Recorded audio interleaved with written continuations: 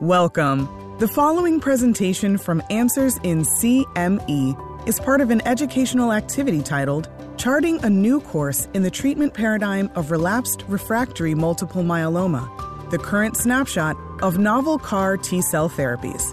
To access the full program and supporting materials, please visit the activity URL in the episode description.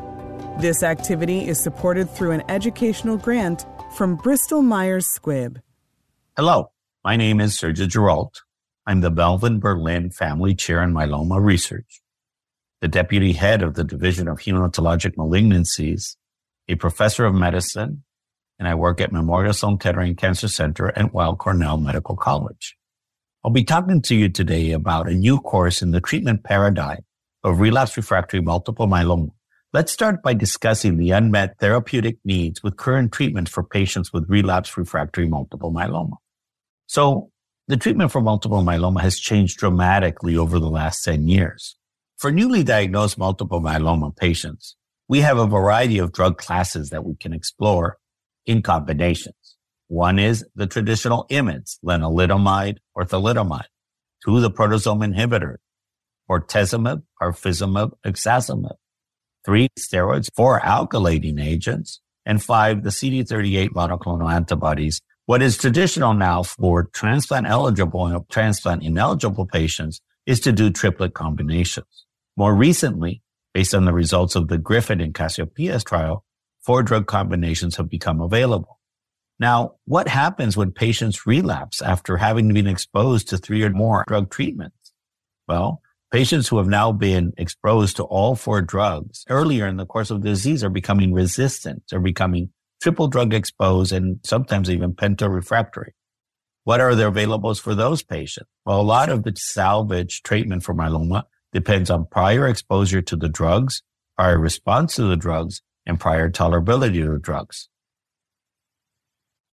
Based on real-world data from patients with newly diagnosed myeloma, many patients are not able to get the 3rd or 4th line treatment because the myeloma actually advances and the duration of response based on line of treatment becomes shorter and shorter as time goes on. The overall survival in patients with myeloma who are now refractory to CD38 targeted monoclonal antibodies is significantly short, particularly if they're refractory to proteasome inhibition and IMiDs. Penta-refractory patients have a median overall survival of less than 6 months. So while the majority of patients with multiple myeloma are sensitive to a variety of drug classes, and many of them may have long-term disease control with median progression-free survivals now over 5 years, it's only a minority of patients who will not relapse, and refractoriness to all agents is basically inevitable. Patients need treatment options with novel mechanisms of actions that can provide durable responses, evade resistance to prior therapies, and are better tolerated. In the next session, we'll discuss the rationale for targeting BCMA in multiple myeloma. Let's discuss the rationale for targeting BCMA in multiple myeloma. BCMA is a protein that is expressed on the surface of myeloma cells and expressed universally on all myeloma cells. It's not expressed in normal tissue. It doesn't share epitopes with normal molecules. It has good affinity for receptors, and it's not easily shed or downregulated. Thus, it is a great target for monoclonal antibody therapy or for some form of immunotherapy.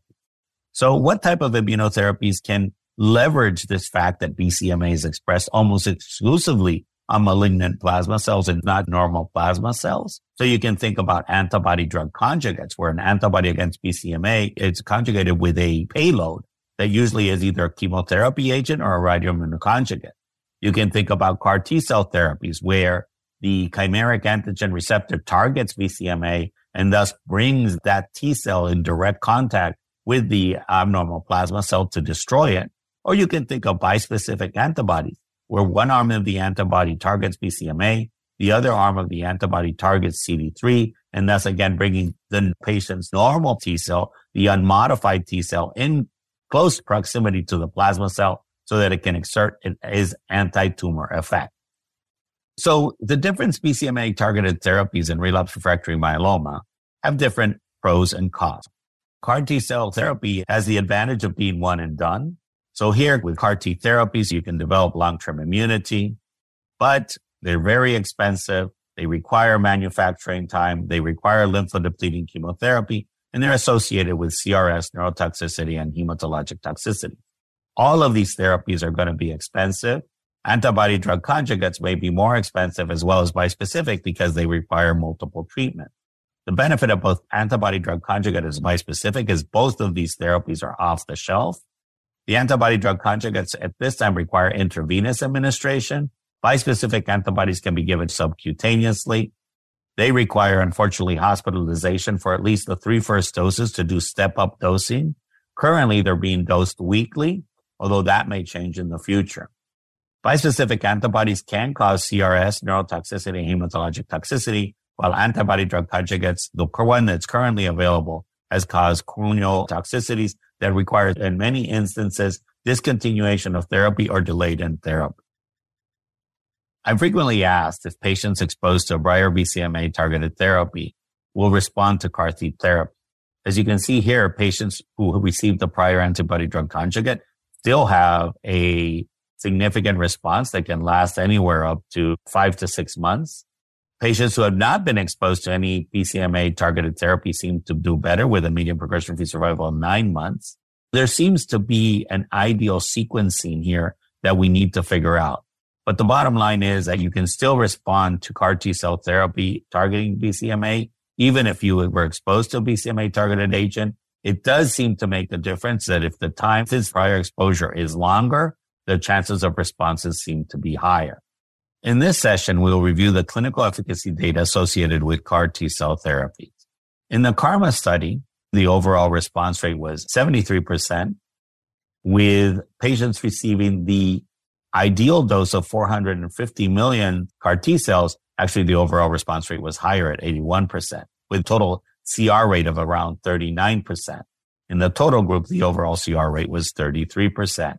And this was seen across all risk categories.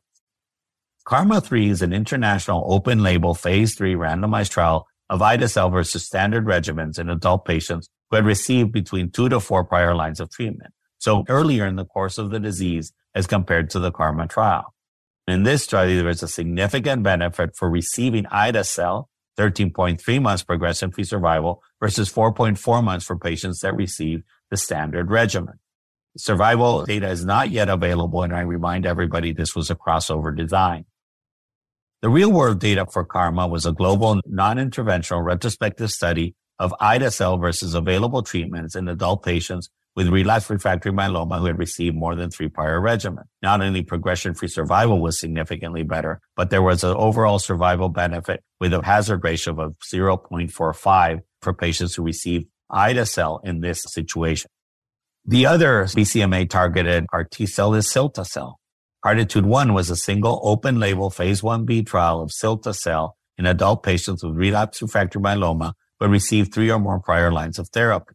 In the study, you can see that the progression-free survival is above 50%, and the median progression-free survival actually had not been reached.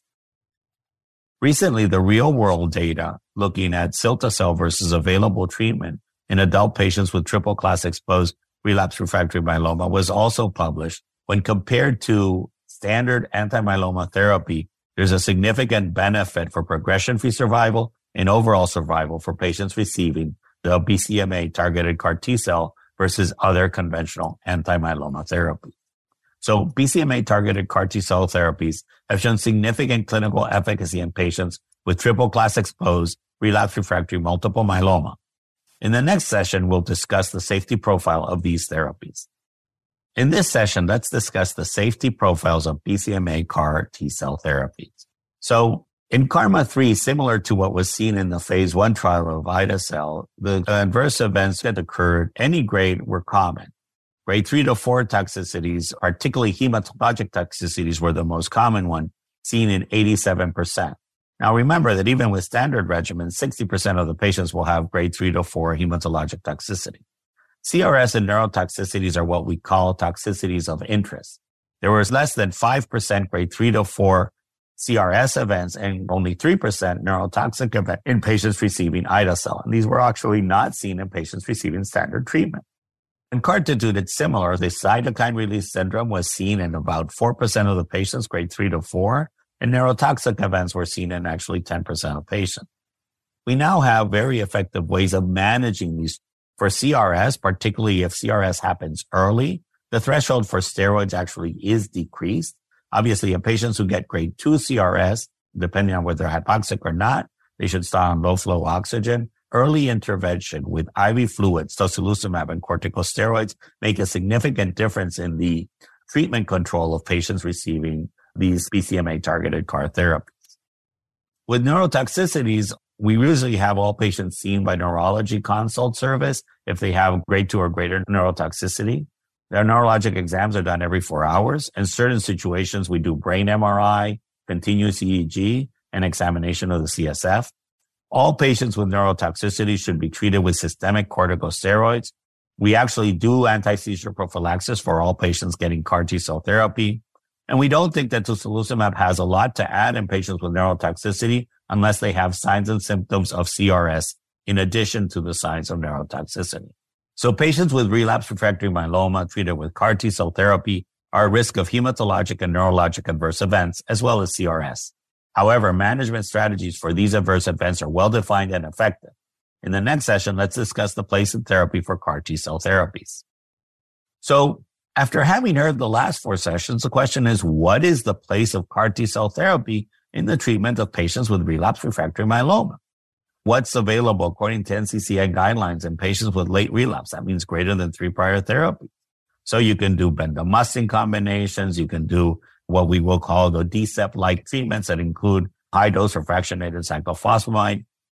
After 4 or more lines of therapy, then both ide-cel, cilta-cel, and teclistamab are approved for this indication.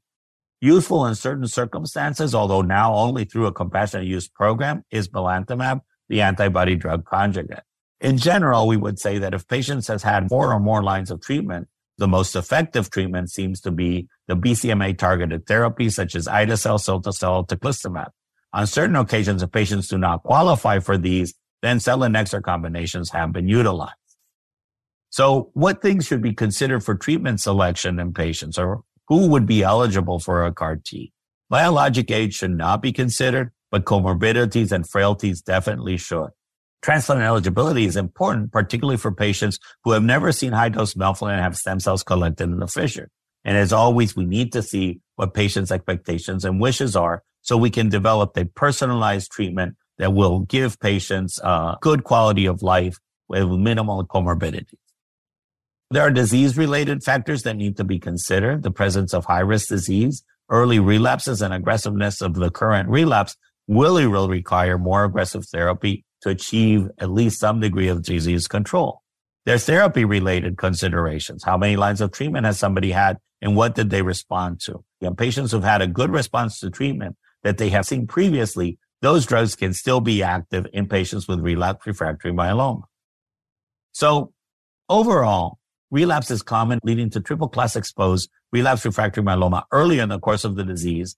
For patients that are triple-class exposed, BCMA-targeted CAR T-cell therapies are an effective therapy available for patients with relapsed refractory multiple myeloma after 4 or more prior lines of therapy.